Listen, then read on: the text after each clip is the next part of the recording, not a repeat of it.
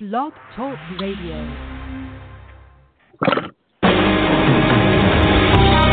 Welcome to Spiritual Insights with Charlotte Spicer. Spirituality and Metaphysics Talk Radio, featuring A Course in Miracles, dream interpretation, guided meditation, and the psychic and metaphysics free-for-all. It's your opportunity to consult with a professional psychic medium, discuss past lives, the chakras, and more. We are non-denominational, and there are no limits. Want to change your life? You must first change your mind. No matter your religious structure, cultivate peace in your reality through self-awareness with an authentic spiritual teacher. And now, your host, Charlotte Spicer.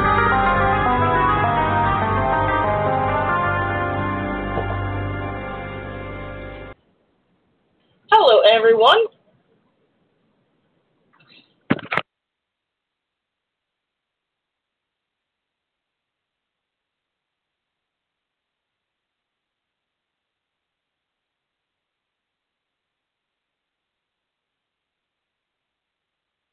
Hello?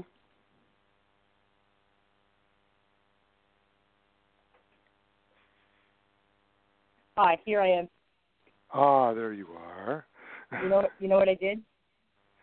It's okay, I can edit all this. You know what I did? I hit the wrong mute button, and I muted my telephone instead of. I hit the wrong button. Okay, let me start over because I tripped over my words several times, so it's okay. Okay, would explain it because it just went dead air right after hello, everyone. Yep, because I was going too quickly. All right, let me take a breath. Okay. Because you know what happened when the introduction ended? I looked around and my intro wasn't in front of me, and I had to look around and find it, and that tripped me up. Okay. Okay. Let's just create a pause so I know what to cut out, and then I'll just start over. And do you want me to mute you or no? I'll mute it at my end. How's that? Oh, perfect. Okay. Okay. Just have to do a little editing. That's okay. All right, here we go. Welcome to Spiritual Insights, everyone. Thank you for joining us for our A Course in Miracles virtual class with Robert Rosenthal, MD. In these segments, Dr. Bob and I break down specific sections to help you gain a deeper understanding of the concepts of the Course. We continue to explore Chapter 17, which focuses on forgiveness and the holy relationship. Today, we will continue our exploration of this section with Today, we continue our exploration of this chapter with Section 3, Shadows of the Past. If you're new to the show, Dr. Bob is the co-president of the Foundation for Inner Peace, publisher of A Course in Miracles, having served on the Foundation's board of directors since 1992. He was a practicing psychiatrist and psychotherapist for 32 years before retiring to take on this position. He was introduced to the Course in 1975 at the age of 20 by Judy Scott and became a close friend and protege of Dr. Bill Thetford, co-scribe of the Course. Dr. Bob is the author of From Plagues to Miracles, The Transformational Journey of Exodus from the Slavery of Ego to the Promised Land of Spirit, published by Hay House, which reinterprets the biblical story of Moses and Pharaoh as a parable of the mind's struggle to escape ego and identify once again with spirit. It is recommended you read this book prior to studying A Course in Miracles, which will effortlessly deepen your understanding of the abstract concepts presented. If you would like to connect, visit FromPlaguesToMiracles.com, where you can read excerpts and purchase From Plagues to Miracles. Also, acim.org to learn more about and purchase your copy of A Course in Miracles so that you can study along with us if you so choose. And finally, spiritualinsightsradio.com, where you can review the archive of our large body of work since 2013. And finally, social media users can connect with us on our Facebook pages, From Plagues to Miracles, as well as Spiritual Insights Radio, where I've created a complete archive, all of our segments on the show. Well, join me in welcoming Dr. Bob back to the program, where we will pick up in our extraordinary exploration. Welcome, Dr. Bob. How are you? I'm overall pretty good, Char. Much busier than I ever expected to be, but some people say to me that's not a bad thing. So, yeah. I would like to say for any, live listeners, or I guess even anyone listening archived, that my new book, From Nevermind to Evermind, Transforming the Self to Embrace Miracles, does finally look like it will be released sometime in October. It was caught in the crossfire between two different publishing companies who bought each other out and then were trying to decide who had which books, and it was kind of a mess. But it is on track now to be released in October, and I will certainly give further updates when I know more. Excellent. I'm really looking forward to that. Yeah, I think it'll be a good one. Okay. All right, so let's pick up where we left off. We had gone through Section 1 and Section 2 of Chapter 17, Bringing Sanity to Truth, and the Forgiven World. Those were extraordinary discussions. We get really into this. And now Shadows of the Past, is, as Dr. Bob and I agree, is one of the most powerful sections and really encapsulates the mission of the Course. What would you like to start with, Dr. Bob? Do you want to pick up with the last paragraph from the previous sections? Or dive in? I think I'm good diving in. This section, I don't think it piggybacks all that much on the last one, so I think we can just dive in. I know how fond you are of this first paragraph. Would you like to start? I'll do that. This is actually one of my favorites in the entire book. Now, what I did was I didn't take the time I normally would to break down a paragraph because it's so rich in information. So the approach I took to save time on the air is to go through, I'll read it, and then I'll go through key points and kind of break it down in terms of like a clarification of terms. So I'll go that way and then just add any other random thoughts. But eventually, when the written form of it is out, it will be a lot longer, of course. Okay. Sounds good. Okay, so here we go. Chapter 17, Section 3, Paragraph 1. To forgive is merely to remember only the loving thoughts you gave in the past and those that were given you. All the rest must be forgotten. Forgiveness is a selective remembering based not on your selection. For the shadow figures you would make immortal are quote-unquote enemies of reality. Be willing to forgive the Son of God for what he did not do. The shadow figures are the witnesses you bring with you to demonstrate he did what he did not. Because you bring them, you will hear them. And you, who keep them by your own selection, do not understand how they came into your mind and what their purpose is. They represent the evil that you think was done to you. You bring them with you only that you may return evil for evil, hoping that their witness will enable you to think guiltily of another and not harm yourself. They speak so clearly for the separation that no one not obsessed with keeping separation could hear them. They offer you the quote-unquote reasons why you should enter into unholy alliances to support the ego's goals and make your relationships the witness to its power. Okay. That's deep. Okay. So just to start off with sentence 1, let's talk about forgiveness and how it says to remember only the loving thoughts you gave in the past and those that were giving you. So what I feel this is saying is to reclaim a phase of life, not limited to this lifetime, that is more innocent and of mutual innocence and love. Okay, I also want to add that all conditioned fears, whether they're from this lifetime or a crossover from a past life or life, all these fears and behaviors must be relinquished from consciousness. Forgiveness is a selective remembering, it says in sentence 3. It's based not on your selections. What I take this to mean is that selective remembering involves right-minded choice.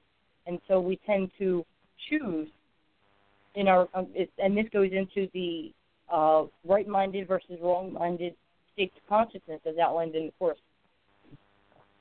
But to make a right-minded choice, you must be on the side of spirit and a recollection of where you came from, which is from source, which is peace and love. And so that selective remembering must be the acknowledgement of the existence of a soul or a state of being prior to any damage that has been done based on any experience that you have. It also says that it's based not on your selection at the end of that sentence, and here I have not resting upon your personal preferences, but adhering to the statute of any instances of unforgiveness. We move on to say that the shadow figures you would make immortal are enemies of reality. Immortal, obviously, being never ceasing to exist in your mind, a constant presence or reminder. We want to keep in mind that let's use capital M for higher mind and lower M for lower mind, ego, wrong-minded. Let's keep that distinction going. And the enemies are perpetrators against truth, reality held in firm regard, or that which we've sworn against. It goes on to talk about betrayal. Betrayal exists only in the lower level vibration of Earth. 3D tends to add light, shadow, and texture to the perception of betrayal and slight. At soul level, it is the playing out of agreements and contracts. In 3D, it seems real because it feels real, and therefore, in simplistic terms, it is, just as a real body needs real medicine when it is sick. But the Course asks us to elevate our thinking to embrace a higher truth. Forgiveness propels you, and the collective, all of us, forward, beyond the perceived insult, paving the way for low and negative vibrations to move on and out of your energy field. And then it gets into shadow figures and their purpose as witnesses. Shadow figures, I consider individuals from your past. The reason they are called shadow figures is because they not only represent a person, but a bookmarker in the story of your past for the purpose of the shadow self, or ego, to zero in on its target for blame, shame, guilt, and justified attack. It goes on to say, because you bring them. This is attachment. You bring them with you. You carry them with you wherever you go until you choose to let them go and forgive. We don't understand their origin and what function they serve, which is to remind you that the separation is not real. And so if the separation is not real, and this is just our perceived conditioning of people and of life on this planet, then it stands to reason that it should be a fairly easy task to let go of that which is not real. And so that's just the brief outline I made, just of those highlights for this paragraph. I'll turn it over to you, Dr. Bob. Do you want to fill in any gaps or add to that? Yeah, like we were saying, I mean, this paragraph contains a great deal. Just before we came on the air, Shar and I were talking about how different places in the Course are what I call holographic. That is, one paragraph or sometimes even a single line encapsulates the entire Course teaching. And it's one of the truly brilliant things about this thought system, because the form of it, that holographic form, where what seems to be a line or a passage that is a part of the whole text, actually conveys the teaching of the whole text. So the form in which it's delivered is a mirror of the teaching itself, where, there are no parts. Parts are a side effect of separation. There's only wholeness. So the Course itself is this amazing volume that is one whole. It's teaching the same message over and over and over, and yet it looks like it comes in all these different parts and chapters and paragraphs and lines. This is one of this paragraph is one of those places where you can really see that come into action. So that said, line 1, to forgive is merely to remember only the loving thoughts you gave in the past and those that were given you. So it starts right off telling us what forgiveness is, and there are many different examples and definitions of forgiveness throughout the Course, but I actually think this is a particularly useful one. Only your loving thoughts you gave in the past you remember, or the ones that you received. And then it goes on to say, all the rest must be forgotten. Forgiveness is a selective remembering based not on your selection. Why isn't it based on our selection? Because we're lost. We're in a dream. We don't know what's real and what isn't.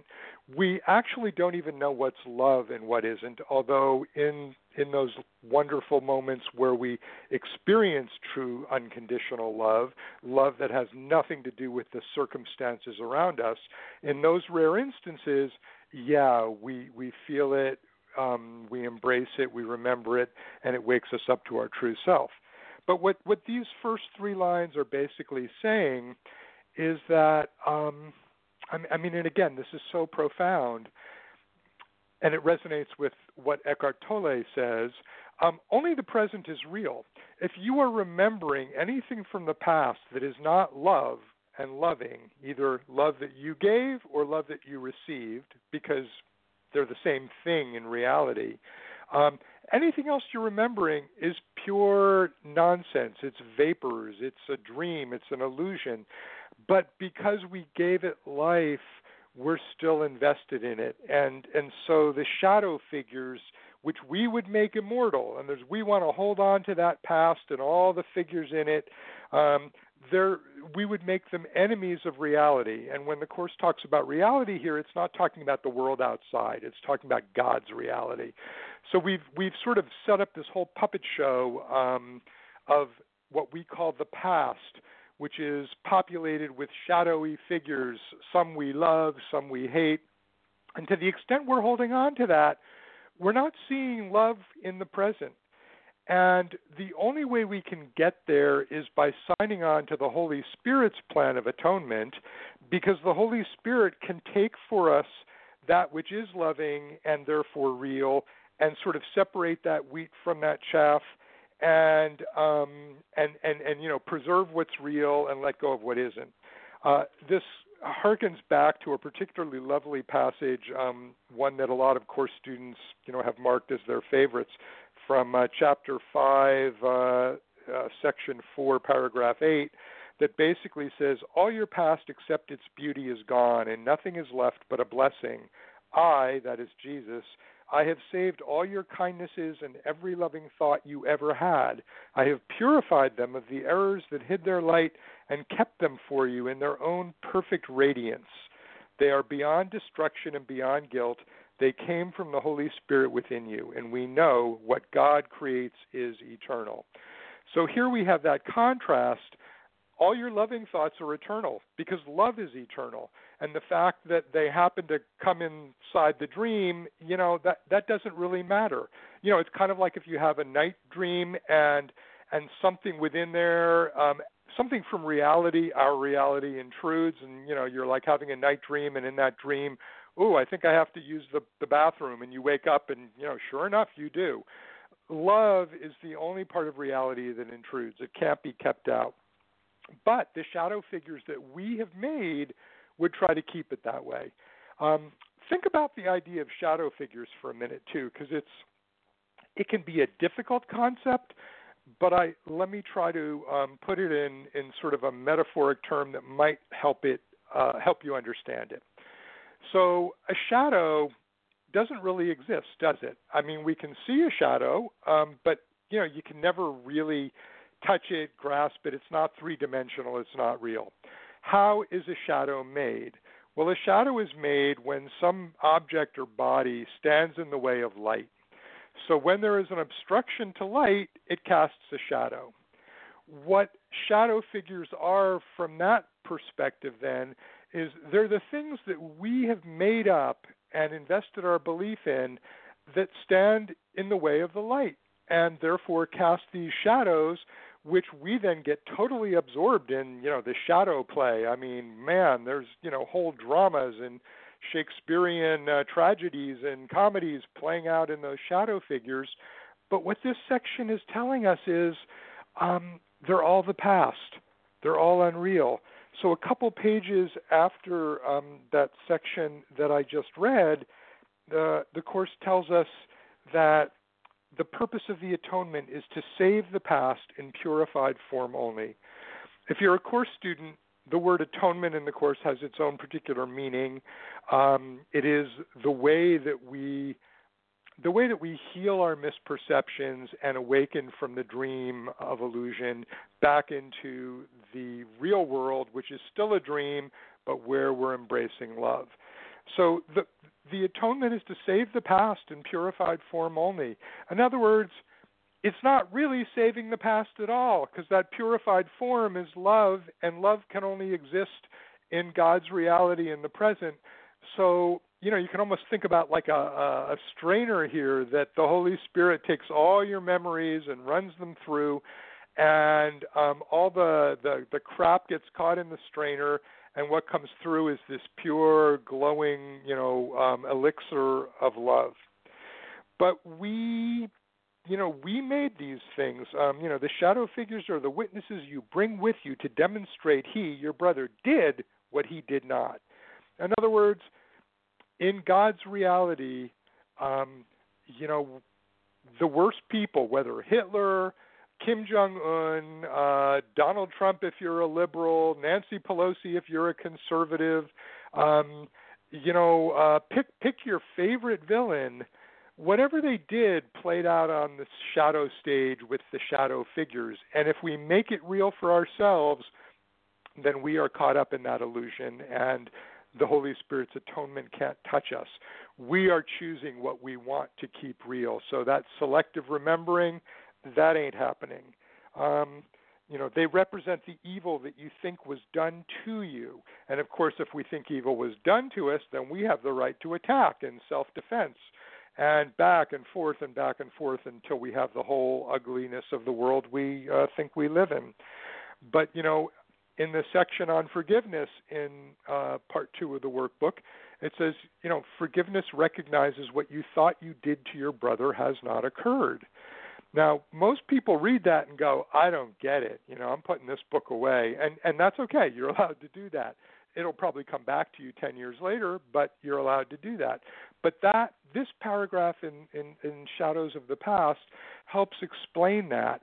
What you thought he did to you never occurred, because in God's reality it didn't. And if we can see all of our brothers not as shadow figures, with their sort of being defined by the past in our mind, but by the love in the present, then guess what? We're living in a really different world. And that's what we want.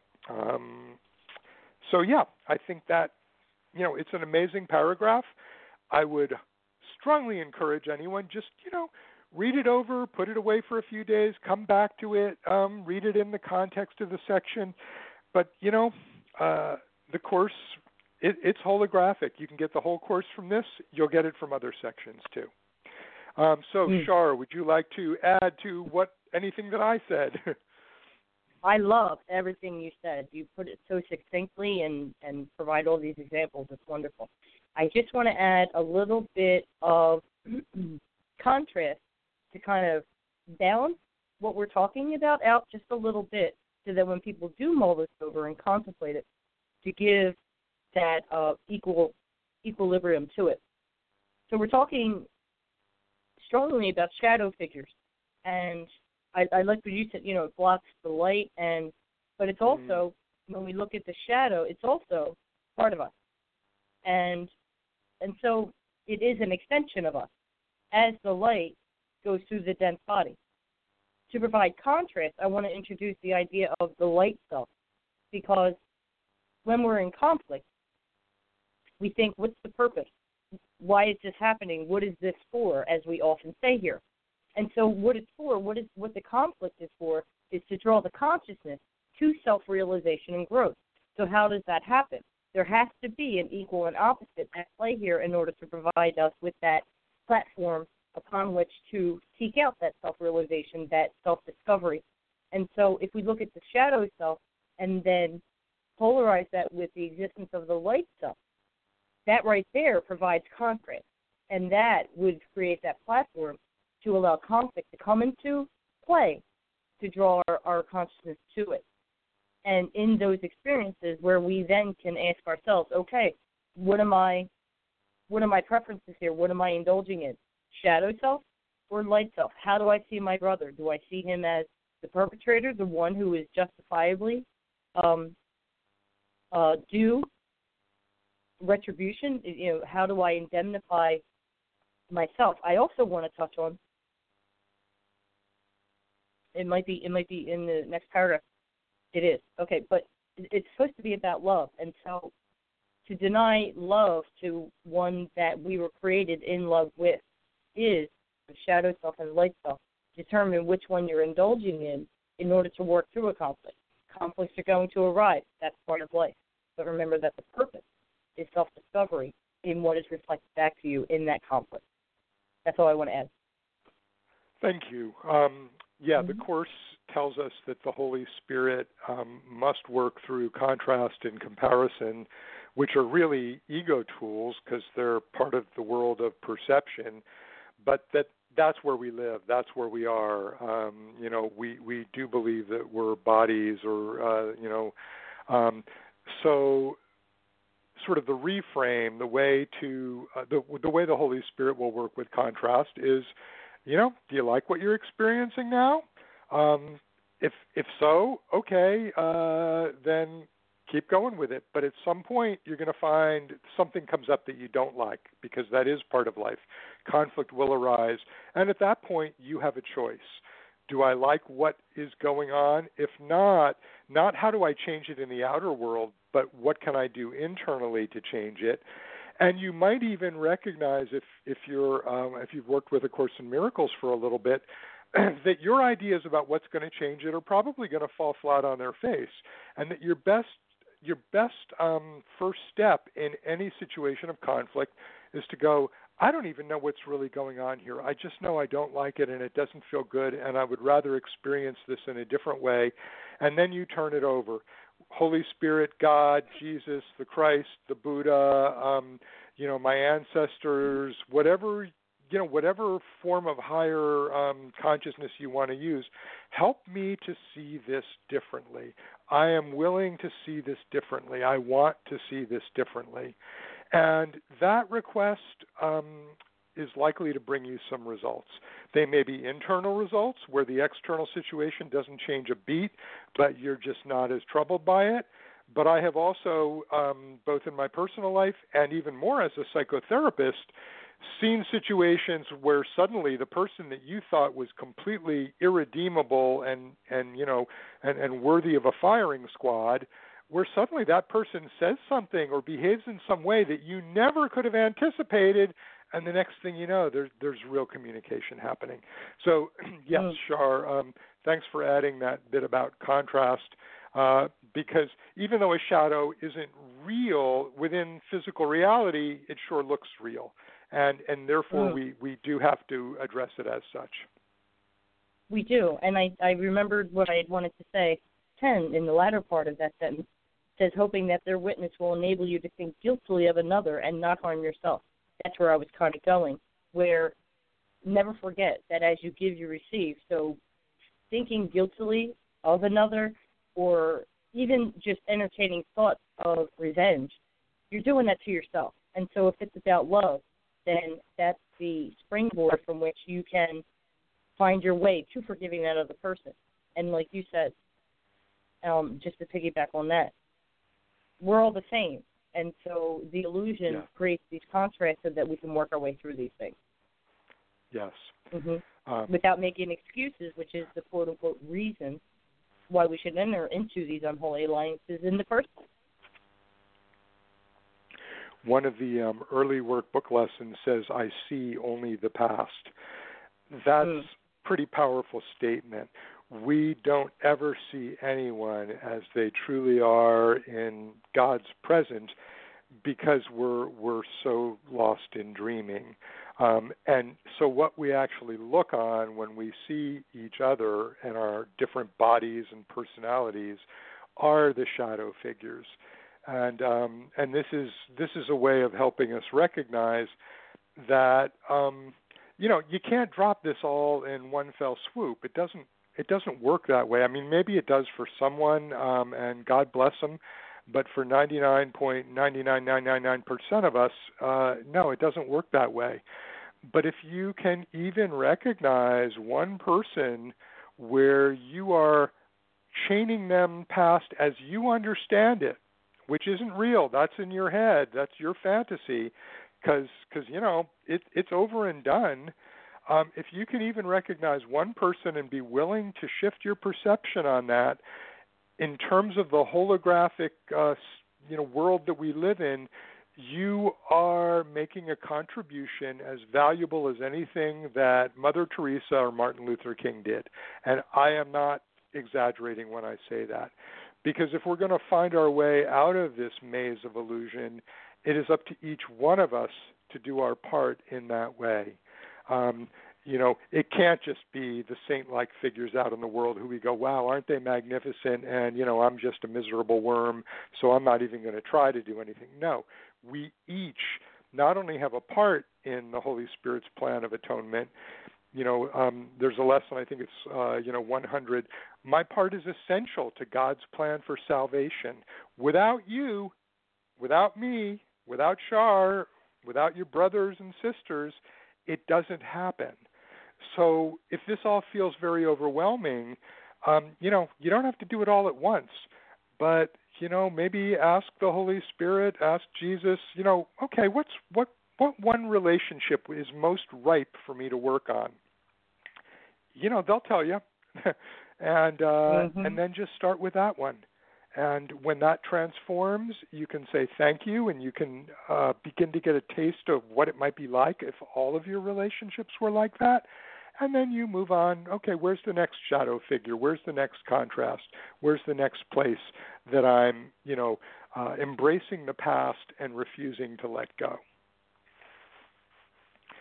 All right, should I keep reading? Yeah, let's keep going. Yeah, otherwise we'll never make it out of paragraph 1. But we said before the show that we could spend the whole show on just that one paragraph. So hey, we only spent half the show on it. Not bad. Not bad. Not bad at all. So paragraph 2. And then let's read this, and then I have a small visualization for everybody just to demonstrate how this works with paragraph 2. Okay? Beautiful. Okay. So paragraph 2. It is these shadow figures that would make the ego holy in your sight and teach you that what you do to keep it safe is really love. The shadow figures always speak for vengeance, and all relationships into which they enter are totally insane. Without exception, these relationships have as their purpose the exclusion of the truth about the other and of yourself. This is why you see in both what is not there, and make of both the slaves of vengeance, and why whatever reminds you of your past grievances attracts you and seems to go by the name of love, no matter how distorted the associations by which you arrive at the connection may be. And finally, why all such relationships become attempts at union through the body, for only bodies can be seen as means for vengeance. That bodies are central to all unholy relationships is evident. Your own experience has taught you this. But what you may not realize are all the reasons that go to make the relationship unholy. For unholiness seeks to reinforce itself, as holiness does, by gathering to itself what it perceives as like itself. So, wow, this is another, big load of stuff. Let's try to unpack it. So the first thing I'd say is remember that Chapter 17 is titled Forgiveness and the Holy Relationship, and that in Chapter 16 we looked at the unholy relationship and kind of the bargain we make with the other person where, we want to steal from them their better self and kind of keep it for us, but of course the moment we do that, we resent them for having a better self, and the relationship instantly starts to disintegrate. So what this is saying to us is the shadow figures will try to make the ego holy because that is the ego's main desire is to substitute for God, to usurp God. The ego can't stand the idea that it's nothing, that it's nothingness. So it's going to, posture and preen. It's going to be the biggest shadow of all. And it's going to convince you that it knows what love is, and its version of love is falling in love. Making someone else that special someone, what the Course would call a special relationship, which is nothing more than falling in love with a shadow figure. If you think of it as falling in love with a shadow figure, or maybe a poster of a real person, then you'll be pretty clear that you can't really love that. That's a facsimile of love. Now, when it says shadow figures always speak for vengeance, that's a tougher one to understand. But it's kind of that idea that if we think we're finding love here, we're taking vengeance on God. It's sort of a way of saying, we don't need you. See, we're fine. Screw you. We're also taking vengeance on all of our brothers, and I think the simplest way to understand that is when we look at someone else, we see the reflection in them of what we've done. We're all separate. We're all, quote unquote, guilty of the same separation from God. So we're constantly in this game of loving some and taking vengeance on others. Let me see. These relationships have as their purpose the exclusion of the truth about the other and of yourself. And then the last line, unholiness seeks to reinforce itself just as holiness does. In other words, when you exclude the truth in someone else, you are excluding it in yourself. It has to be that way because belief systems are self-reinforcing. If I believe I'm separate, if I believe I'm a body, if I believe that relationships can only be transacted through bodies, then I'm reinforcing that whole belief system, and there really isn't any place for God, Holy Spirit, or love to enter, except when it stops working and we pause and go, oh, I want a better way. On the other hand, once we commit to, I want to see this differently, help me to see this differently, help me to see this brother differently, then we're saying, I'm not content with shadow figures. I'm not content with the past. I believe that there is a light in my brother that's also in me, and that's what I want to see, and that's what I choose to see, even if I don't know how to get there. This paragraph again, it's sort of a carryover from all the other sections on the unholy relationship, the special relationship, that's saying, we are attracted by our past grievances. I mean, how do we select our partners? We find someone who's different than what we had in the past. But we also, if you're really insightful, recognize that we choose the same thing as what we did in the past, only with a different wrinkle. The last guy I was with beat the crap out of me, but he had blonde hair. This time I'm going with the batterer with black hair. I'm sure it's going to turn out differently. Don't count on it. Don't count on it. Yeah. So, we can't change it at our level. It doesn't work that way. You're certainly free to try. Another beauty about the Course is it's not telling you you're going to be damned or go to hell if you do it differently. It's just saying, no, you're going to waste some time. You're going to spend more time at it. We all know what it's like to go after a futile task and at some point realize, this isn't getting me anywhere. I'm going to stop doing this and go the other way. The Course says take as much time as you want. Take lifetimes if you want, but there is a better way, and you will suffer until you find it. Even if you have a perfect life, at some point, as the Buddha realized, you're going to get sick, you're going to get old, you're going to die. And before you do that, you're going to have people you love who get sick, who get old, and who die. And those losses are going to be very, very painful because you have seen people as bodies. You want to get to the kingdom of heaven? You can't do it as a body. Okay, let me shut up and turn this over to you. That was great. I would have been happy if you kept going. Okay. Thanks. What stands out, and I want to kind of step to the side just a little bit. So what stands out here, and as you so eloquently stated, it's self-reinforcing. And so what's highlighted here is vision and the law of attraction, but I want to take the law of attraction down to this level because it's been so distorted and exploited for shiny things. Let us say, like, oh, visualize that house and you can have it. No, bring this down to base level. And so in sentence 4, this is why you see in both what is not there. Okay, so there's the vision. And so ego overlies your vision and makes you see what there's your preference.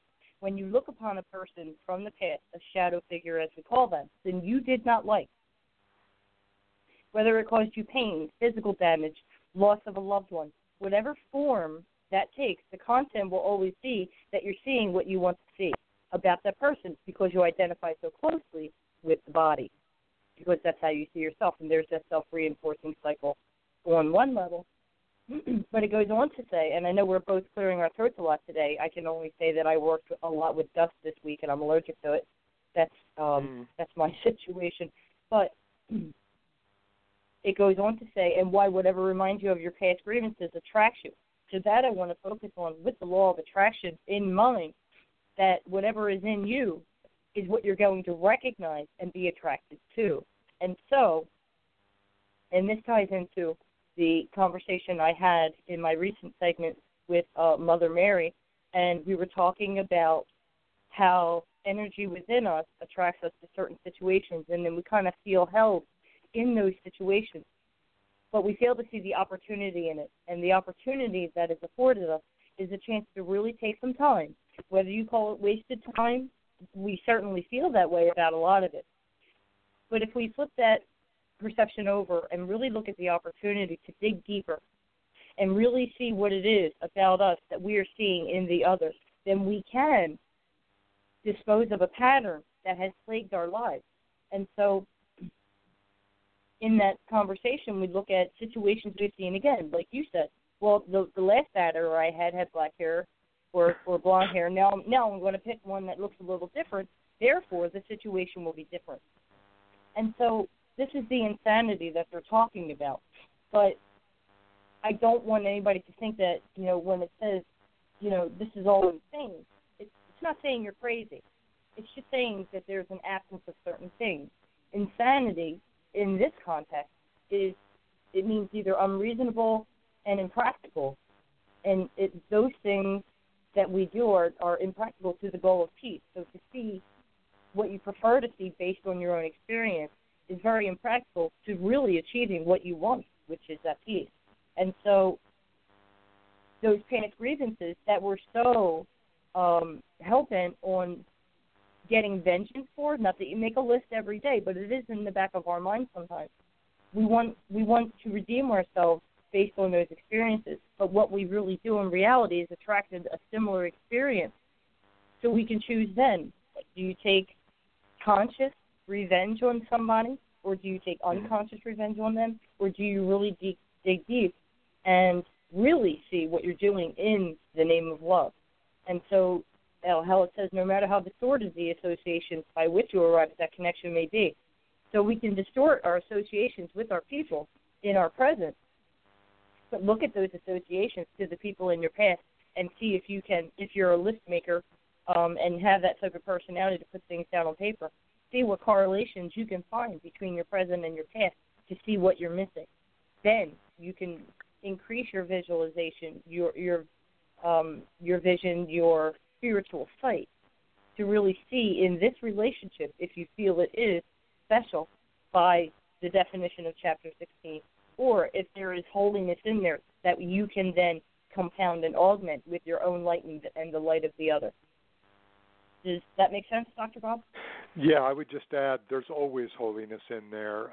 If you're not seeing it, it just means there's another block within you. But as I was saying earlier, if you can't find it, then please do not pile guilt on yourself or make the other person wrong. Just let it go. Accept that for whatever reason at this point in time, this one just sticks in your craw and you're not able to get past it. And look for some other place where you might be more amenable to making that, mind change for forgiveness. But again, I Shar and I have both said this over and over. This is really radical stuff, and we have to be patient. We have to be kind, and recognize the curriculum will play out over time. I mean, I've been doing this for 42 and a half years now, on and off, And I can tell you that at the 3-year point, I would have told you I knew this and understood it pretty well.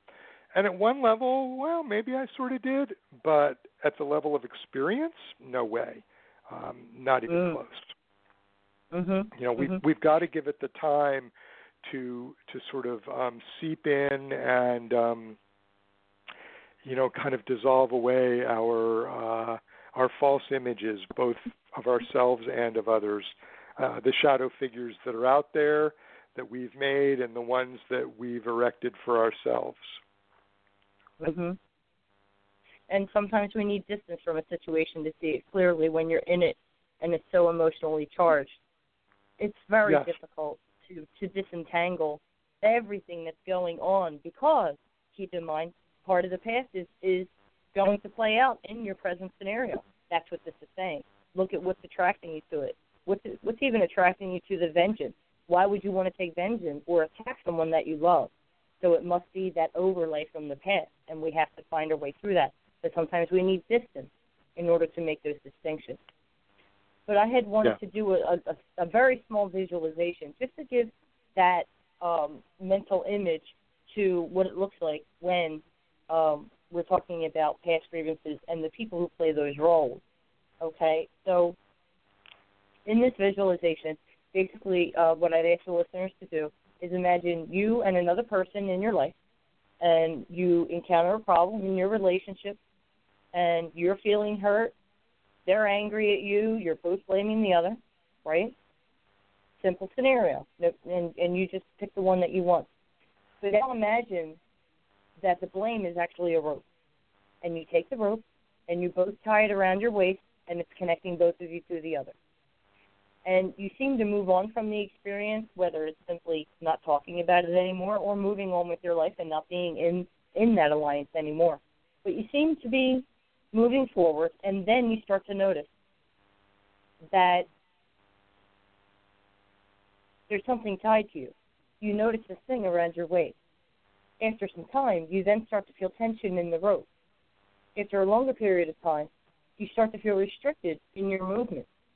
And then you look down only to realize that this rope that ties you to this shadow figure in your past, who probably tried to move on as well in their own right, but they might be experiencing the same tension. So focusing on that right here, you and the other who withhold forgiveness from each other, you basically serve as slaves. This is what they're saying, how you make both of them slaves of vengeance. And so even though you seem to move on, there's that tether that ties the two of you together. And when you withhold forgiveness, that's where you get into that servitude. Unforgiveness being like an anchor that prevents you from moving forward because your sight is disregarding the truth of who you and the other are. And so picture that rope just holding you two tied together forever until you get to that level of forgiveness and seeing them for who they are. So picture then, as you look at a crowd of people, all the ropes that could be tied. Like look in a workplace, look in a family. Look at all these ropes of unforgiveness that could be tangling up the situation when we look at it from a practical, reasonable, and sane perspective. And the goal is peace, then that's when we can begin to untie those ropes and really see people for who they are and not the idea that we chain them to, so to speak. I just wanted that to be a brief visualization for that. No, that's lovely. And if you think about all of those different ropes everywhere, I mean, it's truly a rat's nest.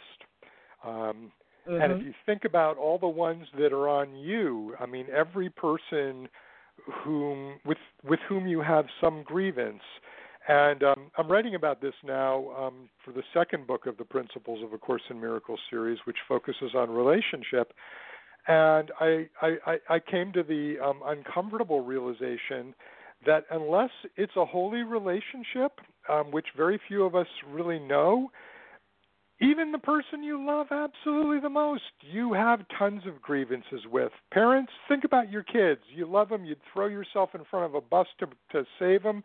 But there's plenty about them that you're not crazy about, and that if you had a magic wand, you'd change. Your spouse, your lover, oh, yeah, they're wonderful in some ways, and God, you wish they'd change in others. In other words, this is the ego's world. Every relationship that we have as an ego in a body is one of those ropes tied to someone else. And so imagine that you've got, I don't know, a couple thousand of these, and they're all pulling in different directions. You're paralyzed. You're stuck. You can't move. Guess what? Neither can they. And this is why we need something like the Holy Spirit's plan of atonement to come along and in some cases, just, slice through the rope, or better still, transform it from a rope into an energetic bond where you see the sameness in each other rather than the grievances and the differences. But I like that exercise. That's a good one. I might borrow it at some point and play with it. Go right ahead. We come up with some pretty good metaphors and ways to give that little visual to help take it to a deeper level, My goodness. Well, we have a little bit of time left, and I'm glancing at paragraph 3, where it really takes what you just said and goes a lot deeper into the unholy relationship.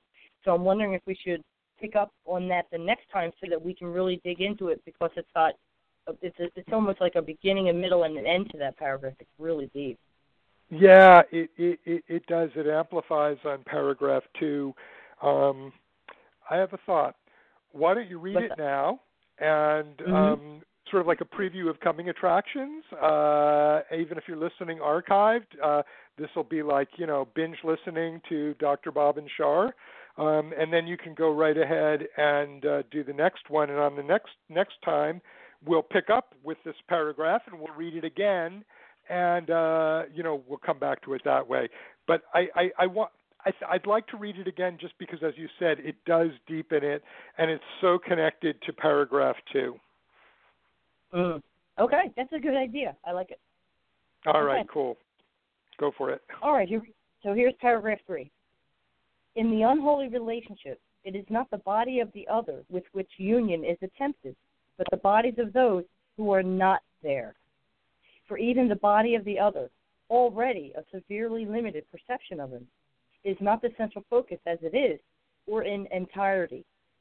What can be used for fantasies of vengeance, and what can be most readily associated with those on whom vengeance is really sought, is centered on and separated off as being the only part of value.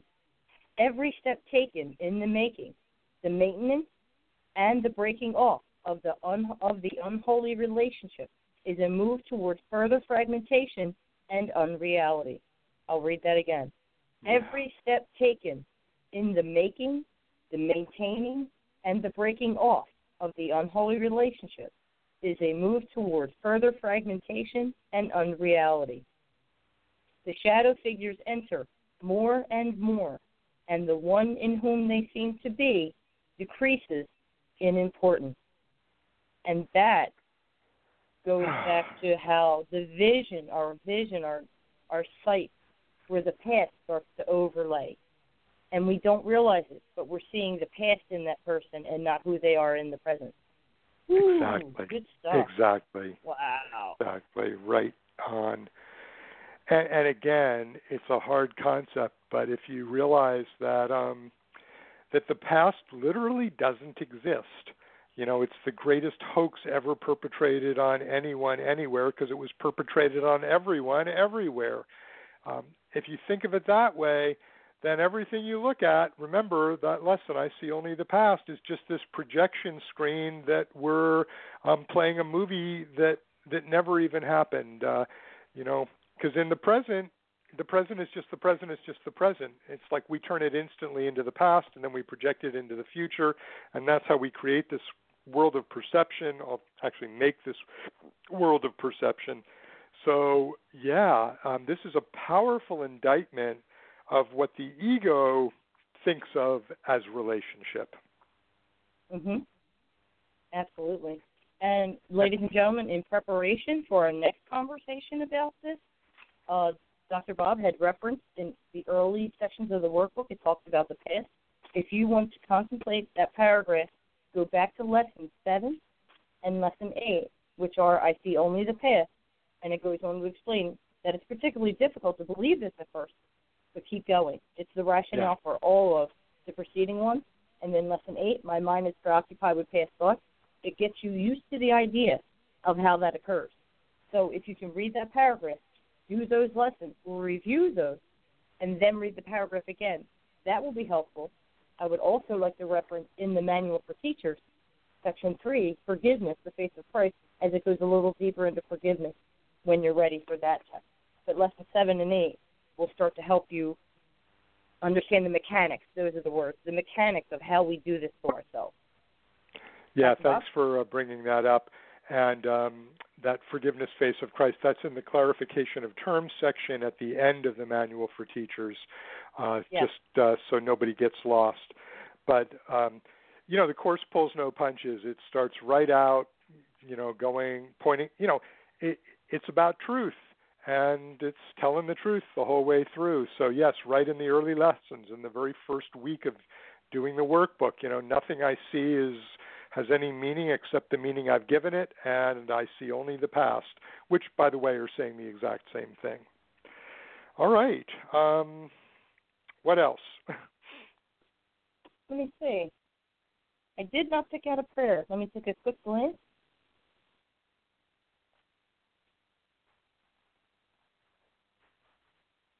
Yeah, opened it on first try. Okay, so we'll end it here. We'll pick up next time with paragraph 3 in section 3 of chapter 17. We're on Shadows of the Past, and we'll keep going with that, and we're going to go deeper into relationships. Okay, Perfect. So excellent conversation and prayer I'm going to read. Thank you. We'll choose once again. Selections from A Course in Miracles. All right, Dr. Bob, I will speak to you soon. Good. And look forward to our next time, okay? Indeed. Blessings, everyone. Okay. All right, choose once again. Selections from A Course in Miracles, published by the Foundation for Inner Peace. I am on page 68. All that is needful is to train our minds to overlook all little senseless aims and to remember that our goal is God. His memory is hidden in our minds, obscured but by our pointless little goals which offer nothing and do not exist. Shall we continue to allow God's grace to shine in unawareness while the toys and trinkets of the world are sought instead? God is our only goal, our only love. We have no aim but to remember Him.